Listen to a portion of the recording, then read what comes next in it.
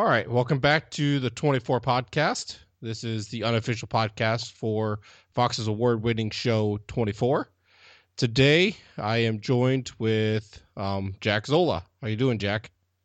Hey Josh, how you doing? Great to be with you again. Thanks for having me. Hey, not a problem. And so we were actually going to be next episode talking about redemption, but Mark came down with laryngitis or something to where he wasn't able to talk and be able to record with Joel this week. And so we're going to fill in for this one, and then they're supposed to come back next week and cover redemption for us. And so definitely glad to be able to talk with you, though.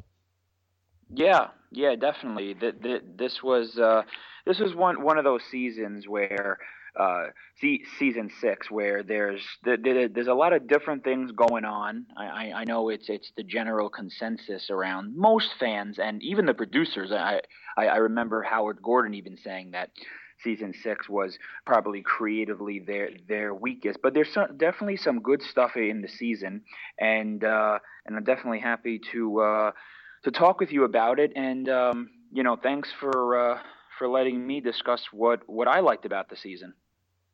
Yeah, definitely.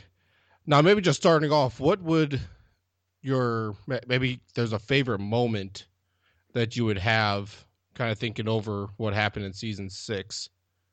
Yeah, I would say, and I know this may be a weird favorite moment because it resulted in 12,000 American deaths in the show. But with this type of show that deals with such, um, you know, a huge crisis every season and big ramifications if the good guys don't win.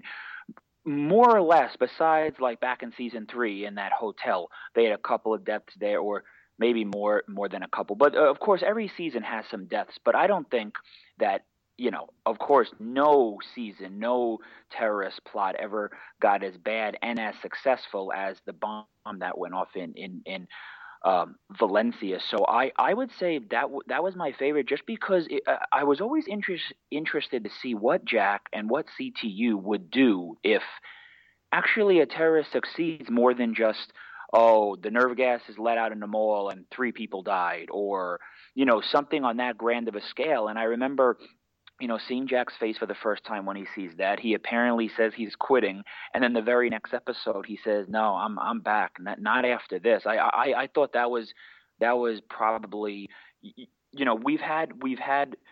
mo- uh, uh, we've had very monumental scenes with an individual's death, like a Ryan Chappelle or a David Palmer. But in terms of a terrorist succeeding, I think that bomb went off was just was something that the show had really never done before.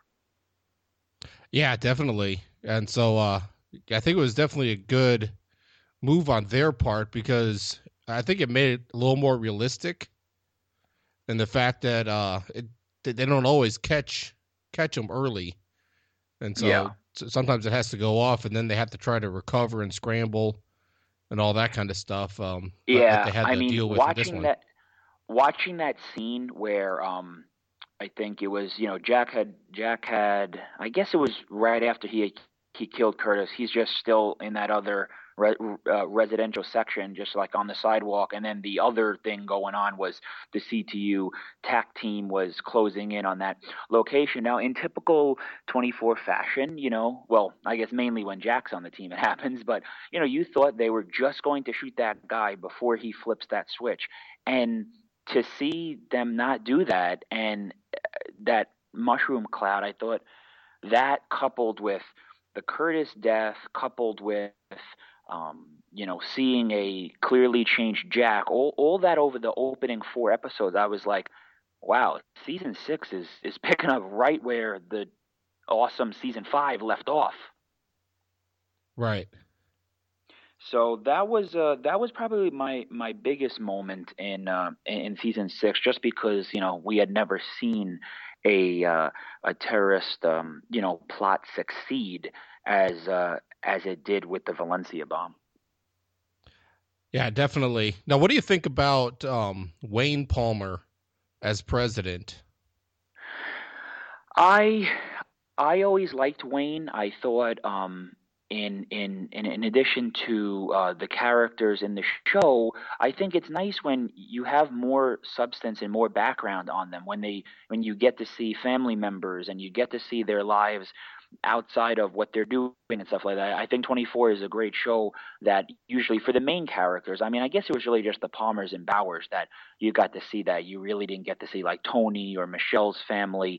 Chloe, we got to meet her husband, obviously, and Morris. But I always liked Wayne, and I thought they set up Wayne perfectly when he debuted in season 3. Kind of, yeah, he's the chief of staff, so he's not as good or um, as politically or intellectually smart maybe as David, because he's the guy that was on the ticket and he was the guy that ran and everything.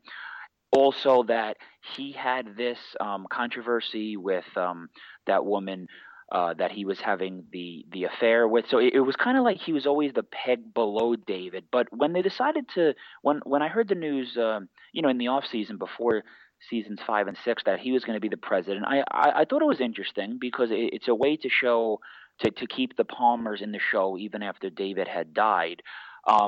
But I think the writers did it themselves where they had Wayne say a couple of times throughout the season, whether it was like to Tom Lennox or Karen or something, that he would say himself, "Look, I'm not David," you know, which every fan agrees with. There's no president that could ever be as good and as great and honest and uh, David with his integrity and his and just his morals. But he says, "Well, I'm learning a little bit about who I am, and that's not that bad too." So I think it was definitely the route to go, because if you had gone from 2.5 seasons of David Palmer being the man, so to say, and then you go into Logan, who's the evil president, and then if they would just go back and whether it was Wayne or somebody else and made him like a David clone, I think that diminishes what David was. I think just like David is the Jack of the government in terms of he's the best. He has, he'll do whatever he can for the country, and I found that dynamic to be pretty interesting. So, he wasn't the best president, but he tried his best, and in his best David impersonation, because I think David would have done the same thing, came out of the coma and tried to bring down Daniels. I thought that was pretty cool to see Wayne, risking. I know his sister was the one that gave the okay, but to keep getting the adrenaline and to stay in office and not take a break while Daniels was trying to, undermine him. I thought that was it shows you really the Palmer blood. Yeah. Yeah, definitely. And so I think did you like Wayne as president? I'm not sure if I remember in the last couple episodes if you guys really talked about your opinion on Wayne. yeah, we did a little bit during the first part of season 6. And so Yeah. I do think that he was a good president. Um and so I mean he was a little more reserved than Yes. David as he was getting into it. And so I think he and David kind of had the same mentality of wanting to try to make sure of facts before diving in. Right. But I think Wayne was a lot slower at pulling the trigger Yes. when the decision needed to be made. At least early on. I think later on, he after he came out of the coma and before he went back down again, during that time, I think he did a lot better job at asserting himself, Right. and kind of bringing that David aspect out again. Yeah, yeah, and he also had a little David in him when it was actually right before he collapsed at the press conference, but he heard Jack Bauer's plea to give up the sub circuit board to try to get Audrey back, and Jack promised it would never get in the Chinese hands, and it kind of brought you back to all those times Jack did that with David, like when he was going to give in season 5 that German agent, undercover agent, that the wet list, and then he of course rigged it to blow up, and like Jack always came to David with those kind of requests. And yes, Wayne was hesitant at first, as I think any president should be, of course. But I thought, as you guys said, I think it was on Twitter actually, not on a podcast, but that it was the first time he had ever really used the words "you owe me," and especially to someone as high ranking as the president. That was pretty cool. Yeah, actually, I think we said it on both. Oh, okay. But yeah, so I thought that was a unique dynamic for Jack. I think that kind of showed Jack's desperation in the Yeah, situation. yeah, And so because he was wanting to do everything he possibly could to get Audrey back, and right. this was the only way that he knew of that he could do it. But at the same time, as much as he wanted to get Audrey back, he didn't want to compromise the government or any of the associated relationships. And so he was willing to Yeah, sacrifice yeah. himself. Yes, yes, definitely. And I thought that was kind of a nice little homage to the olden days of 24. They're usually pretty good with that. You know, they have a couple of photos of David on Wayne's desk. It's just a nice way to keep the show kind of with its continuity, and I was happy they put Wayne and another president in that position to see what he would do when Jack Bauer requests something so huge. Yeah, exactly. Now, what do you think of Palmer's staff? So there's Lennox and Karen Hayes and some of the others. What do you think about them? What I My main takeaway with his staff was, and I'll start with Tom Lennox, was I really didn't enjoy the character. I think it was a different type of chief of staff. You know, you've had Mike Novick, who was, he was loyal to an extent. Now, I know he went against the president in season two when they were trying to enact the 25th Amendment to get Prescott in office because of, that Palmer was listening to Bauer and he was, doing the wrong thing or whatever. So I guess the loyalty was strained a little there. But he was kind of just like, um, minion is of course the wrong word to use, but I felt like Mike did have some opinions, but for the most part, he just followed the president's orders. He up until that point, he just did what he was told. And then with Wayne as chief of staff, he's his brother, so yes, if he was outspoken against him, you kind of took that with not a grain of salt. That's the wrong phrase, but he's his biological brother, so he could say whatever he wants, and he's not going to get in trouble or get fired. I found this chief of staff to be very interesting, and it was a great change because you know it was cool to see that he would talk back to the president if he disagreed with something. Now, Wayne Palmer's staff seems to be a little bit different than some of the other ones, I believe, as far as how diverse they were in the people that he appointed. And so there was Wayne that was on one side of policy, and on the opposite side of almost everything was his vice president. And then somewhere in between, you had Karen Hayes and Tom Lennox that were kind of in there as well. And so Karen a little bit closer to Palmer's viewpoint, and then Tom Lennox being on the other side closer to Daniels. And so I thought that was kind of unique. Yeah, definitely. I thought that was unique that you got both types of opposition, like the top two positions in the country oppose each other, and then the two pretty close to them, right underneath them, the chief of staff and the national security advisor doing the same thing.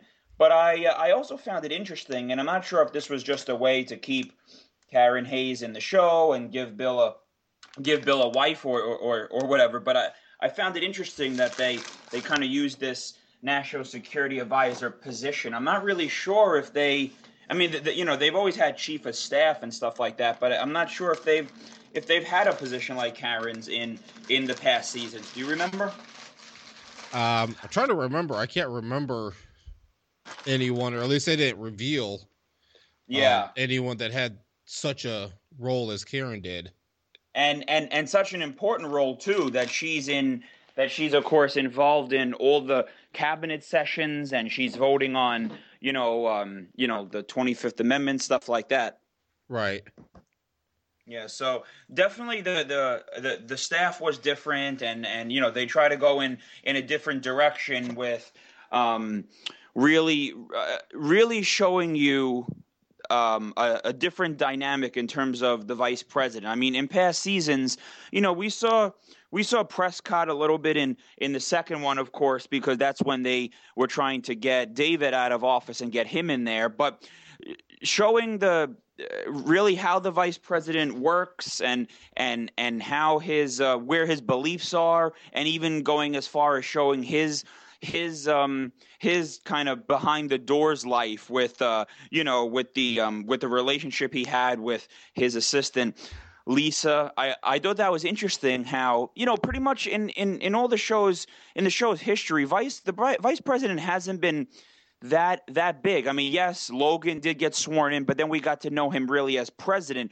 So, and then Alice, for President Taylor, I think we got to see her vice president like for 2 or 3 episodes or something like that. So I thought the dynamic of bringing the vice president for more than they had ever done was pretty cool, just because it was a little bit different. Yeah, definitely. And so kind of, I don't know, maybe a little bit more realistic as far as handling situations, because, I mean, vice president would probably be involved in more like we saw in this one than before. Yeah. So I definitely thought that was unique in that. And then what did you think about the way that they brought Audrey back and her role and the way that they played that story out? Yeah, I wanted to mention Audrey and Heller, not just because they were a pretty big part of the end of season 6, but I went back and I rewatched season 6 just because, as I know I was talking to Joel and you and Mark on Twitter, but saying that I think I watched every season 3 times or something like that, or maybe season 8 just 2 times because that's the most recent one. But for some reason, season 6 I had only watched twice, maybe because it's not one of my. I mean, I love all the seasons, of course, but just because it wasn't, maybe that's for a lack of Tony. Who knows? We'll leave that up for Joel to decide. But I paid a little more attention to the Audrey Heller stuff, mainly because we know that they're going to be back for Live Another Day, and I know there's not really anything in season 6 that foreshadow that. But watching season 6 before we ever knew LAD would exist, we thought this was the last we're ever going to see of Heller and Audrey. So that was just kind of interesting, kind of remember how they all left off for then when we see them again in May. But how they brought back Audrey, I mean, look, when Jack found out about midway through the season that Audrey was apparently dead, and all the people were keeping it from him because they didn't want to upset him, because he was currently on a mission and didn't want to distract him. You just kind of got the feeling that really that's just how they're going to end it, and Jack's not going to be able to do anything about it. Besides the fact that, I think it was episode 16 or 17, and they had he killed Fayed and found the bombs. I'm thinking, all right, just like in season 2 when it ended that early, and then we found out they have to track down that Cypress recording. I was like, all right, what is the rest of the season going to be? And I just kind of had a feeling like it has to be something like that. And then, of course, the Chinese have that impeccable timing. I mean, they know when to kidnap Jack. As soon as Logan starts getting arrested, and then they know exactly when to call Jack the moment that CTU comes and they meet up with Jack after he had just killed Fayed. They know exactly when to come into the plot. But I thought it was an interesting way to bring the story in a different light, in terms of, yes, Jack was able to have revenge type of plots in the past. I mean, after Terry was killed, he kind of went into that hibernation, but then he, eventually 2 seasons later was able to get it by tracking down and finally getting Nina. And of course he was able to do it in season 8 after Renee was killed. But I thought this was a little bit different dynamic that they did, where they kind of made it, they made it not about, I mean, yes, it was about the country in terms of if the Russians if the Chinese would get the Russian board, then it'd be an international crisis and stuff like that. So of course that was part. But I found it interesting that, after the guy's 18 months in prison, they wanted to touch a little bit on his personal life and look, he gets released by Chinese. He escapes getting killed by Fayed and tortured in that first 2 episodes. He escapes a bunch of other things, and at least let him try to have some kind of closure, I think is the perfect word, on the Audrey thing. And in typical Jack fashion, it's not him visiting her as she's,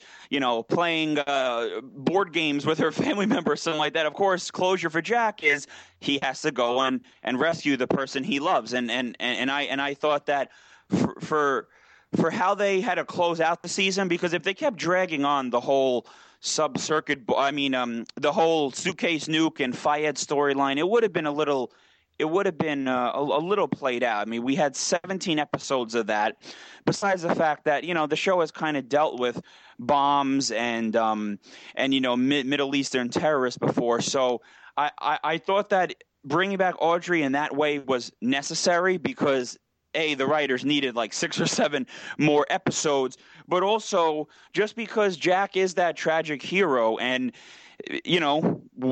how else do fans and viewers of the show, the audience, want to see Jack? They don't want to see him doing anything else but getting revenge or saving somebody that he cares about. So that was kind of my take on it. But as we said for Live Another Day, it's definitely going to be interesting because you see her at the end. Well, first off, before that last episode where Jack Heller yells at Jack and he leaves the house where she's just sleeping or in a coma or whatever she is. Before that, you see her, she's in raggy clothes, her hair's a mess, she's shivering and shaking and kind of mumbling nonsense words. And it's going to be really interesting to see if she comes back completely like we saw her in season 4 and 5, where she's a very important member of a government staff, or if it's almost a little bit like they'll have her character a little bit like a Martha Logan, in the sense that, yes, she's smart and she can help out, but maybe the damage, she's not a Jack Bauer who he's tortured for 2 years, can come back from it and he's fine. She's a regular civilian, and maybe it's going to be that, she has some stuff going on with her head. Some people doubt her when she thinks she knows something that could help the country. And that dynamic, after watching season 6 and seeing Heller and Audrey again, and we thought for the final time, I definitely kind of just put that in the back of my head, thinking, that this stuff's going to be pretty important for Live Another Day. Very well said. Yeah, I know. I know that was a little long-winded, but No. I just thought that it's Live Another Day. Look, what 24 does best is they connect past seasons with present and future seasons with their characters. I think it's very much of course, the real-time format and the terrorist plots, that's a big part of the show. But of course, it's a character-driven show. I mean, look how much dialogue's been on Twitter about Tony and stuff like that. And I just think that, yeah, you have Jack and Chloe coming back, but they really wanted to make it feel like the old 24 and bring back a couple more people. So I'm happy that they had a couple more characters that they didn't kill off. Yeah, exactly. There was another thing that I found interesting, and Mark and I never really got into it, but when the Chinese invaded CTU, right? I almost wonder if, obviously it was a big deal when Jack went into the Chinese consulate and invaded, and it almost became an international incident. But that seems Right. to be downplayed when the Chinese came in and invaded CTU. Yeah, I never. Well, that's funny. I never actually thought about that because, obviously it's a, it's a United States government building. Yeah, that's interesting. Hmm. Yeah, so I mean, they come in there, they take people by force, they kill people, Yeah. some key members, Yeah, and definitely. yeah, and then there's apparently no lashback, and so Yeah. I thought that was pretty interesting. Yeah, I mean, I'm not too I'm not an expert on all that type of stuff. But do you think for some reason a consulate, which is supposed to be, you know, um, that country's territory, even though it's on U.S. soil or whatever, is that different than a government building on its own soil? I can't imagine that it's different. Yeah, I don't know, it doesn't make sense to me, and so I mean, I would think it'd be the same thing, and so Yeah. if not even worse, but Yeah.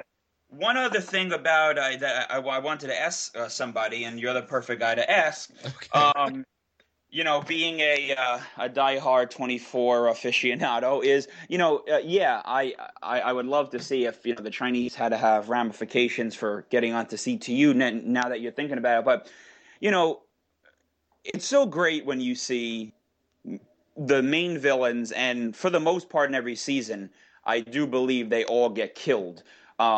What did you think about Chang just getting arrested, and Jack not doing his Jack thing like he did with Victor Drazen, or any of those type of main villains? Like, did you? I don't know. Do you think they thought, hey, we could always use him again, kind of like how they always made.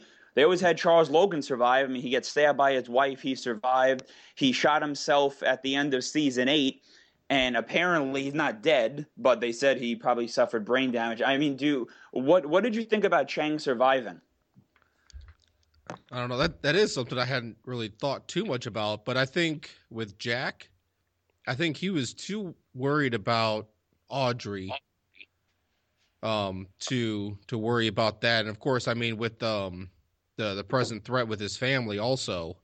Yeah, And so I mean, he was able to save Josh and be yeah, able to rescue him and stop his father and all that kind yeah. of stuff. So I think he saw that part was resolved, and then his focus then was to go back to Audrey. And so I mean, when he showed back up at Heller's house, he said basically, I'm gonna go in, I'm gonna take Audrey, and we're gonna disappear. And I think that's Yeah. all that Jack wanted. So I think, I mean, he got his revenge to at least to an extent. As far as Chang was concerned, yeah, I mean, he was at least arrested and caught.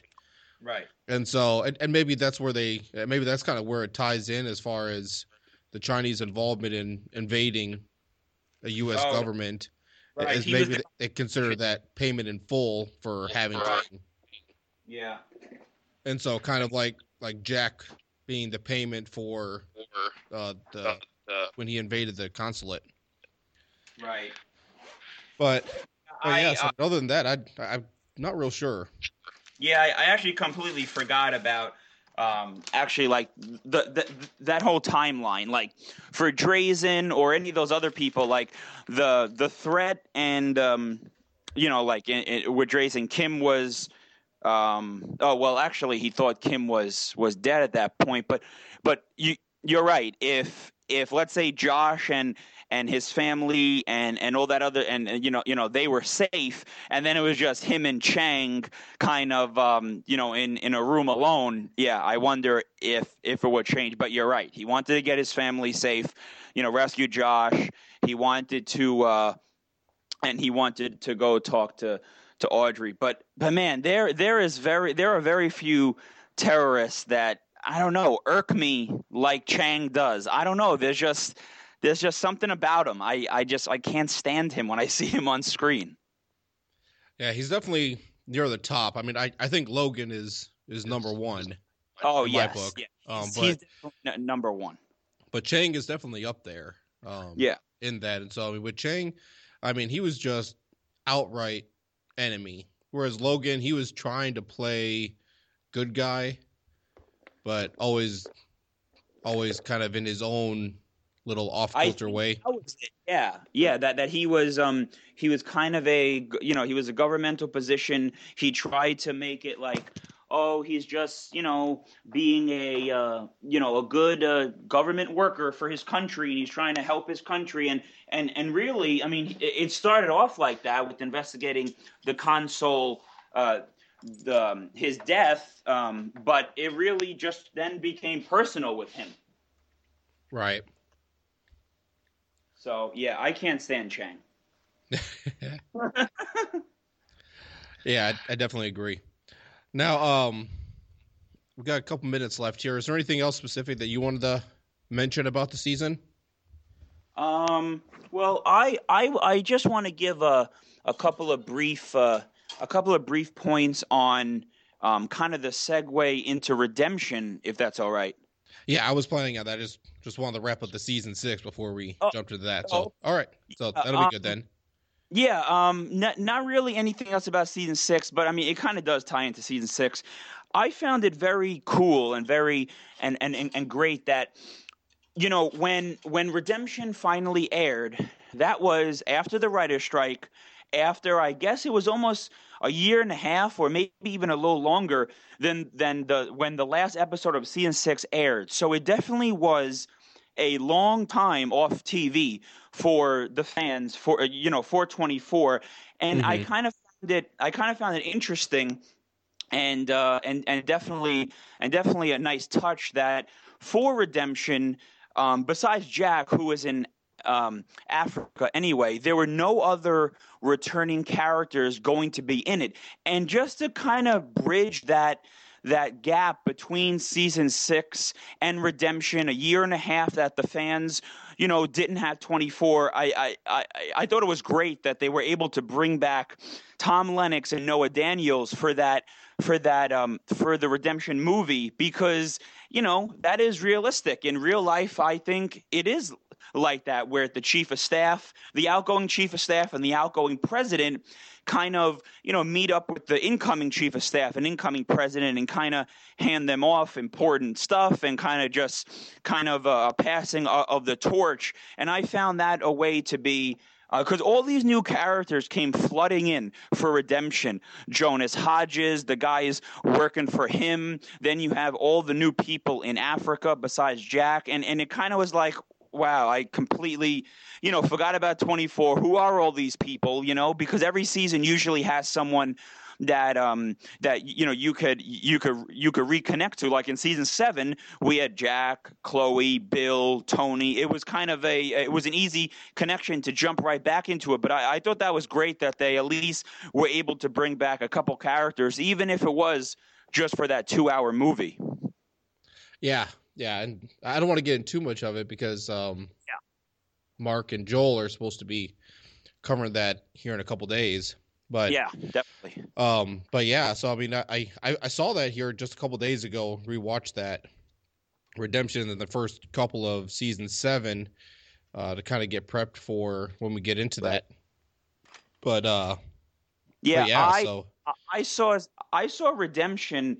I actually and it's so weird. I've seen all the other seasons that take, you know, 24 episodes to watch them, you know, 2 or 3 times each. But I think I have only seen Redemption once. I'm pretty sure I only saw it when it aired on TV live. So I'm definitely looking forward to, over the next week or so, try to get it in before, you know, Joel and Mark's podcast come out, because watching it, it is a little different for people that maybe only watched it live or haven't watched it at all. When it was live, remember, there were commercials, and this is supposed to be like a straight 2-hour movie, like you go and see it in the movie theaters with nothing breaking it up. When you put on the DVD, it flows straight through with no commercials, and it kind of plays as a theatrical film. So I thought that was pretty neat. It was definitely different than anything I had seen from 24. You know, definitely, because it was always on television. Right.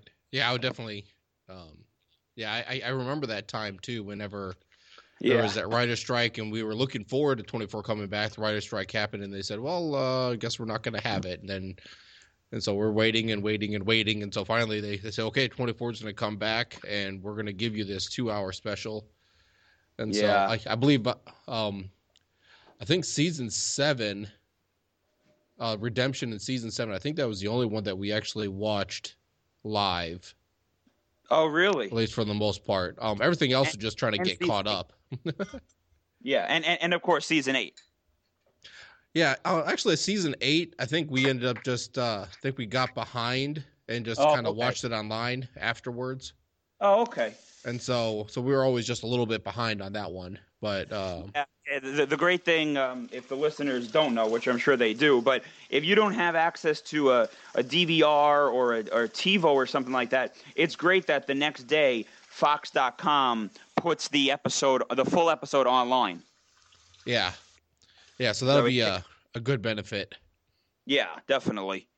But yeah, just I guess to wrap up, I know you said we're ending here. It was definitely great to hear once they announced that movie, because I remember seeing that news on the internet about the writer's strike, and I'm thinking to myself, wow, after season 5, which was one of the best seasons they had ever produced, and they won the best drama and all that, they signed a 3-year contract. So I'm thinking, wow, we at least have seasons 6, 7, and 8. And then with that whole writer's strike, since it would be almost a year and a half, I mean, I know they would be leaving a lot of money on the table, but I remember there were some talks about, are they going to lose momentum? Are the writers and directors going to go into other projects and may not want to get back into 24? And it was great that they not only were able to produce I know that we were talking about how great those little DVD clips are that bridge the scenes. Those clips are only like 12 minutes long. This was like, that huge bridge the season clip. I mean, it was 2 hours long, and I thought that was great. So the writer's strike actually was beneficial, where it gave us redemption, and it gave the writers time to come up with a tremendous story for season 7, and of course B, come up with the plot and enough details to bring back Tony. Yeah, definitely. Because I wonder if they didn't have that writer's strike, they're always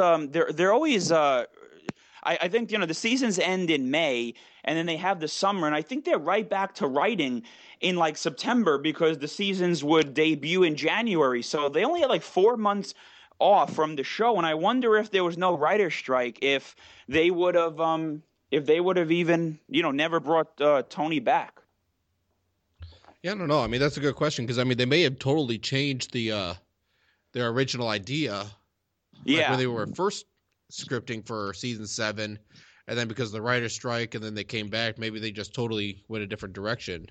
So well, yeah, I remember them saying that they had, before the writer's strike hit, they had about 6 or 7 episodes. Now that is a lot. That's almost a third of the season. 6 or 7 episodes of season 7 completely written, and then they, when the writer's strike, they completely scrapped all that. Then they worked redemption into the new plot. So I wonder if those 6 episodes that they had originally written, ever had Tony included. And what would be really interesting, and I know you guys are always tweeting it, and I would love if we could get, any writers or producers on the show, or if they're listening out there. But I would find it really interesting if they were able to tell us if, those 6 episodes they scrapped in season 7, one of those plot elements or one of those plot details, did that make it into season 8, or did that make it into LAD? I kind of find it interesting to see if they weren't able to use something in season 3, but it was a really cool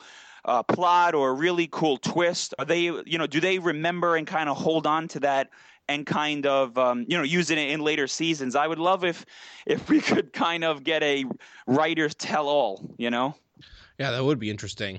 That would be pretty cool. Definitely. All right. Well, we're going to go ahead and wrap it up here. Definitely glad to have you with us, Joel, or Jack, to be able to wrap this up. Next week, we'll have Joel and Mark. And actually, it's going to be just in a couple days here. And so this is being released on Friday, February 28th.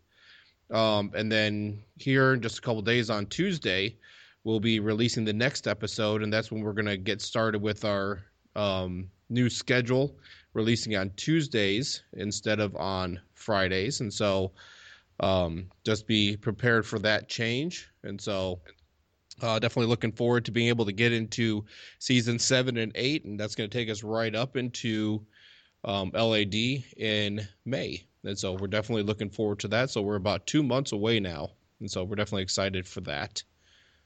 Yes, so, looking forward to that, and looking forward to Joel and Mark's take on Redemption, and also looking forward to more of those spirited and heated, friendly heated Twitter discussions that we're having.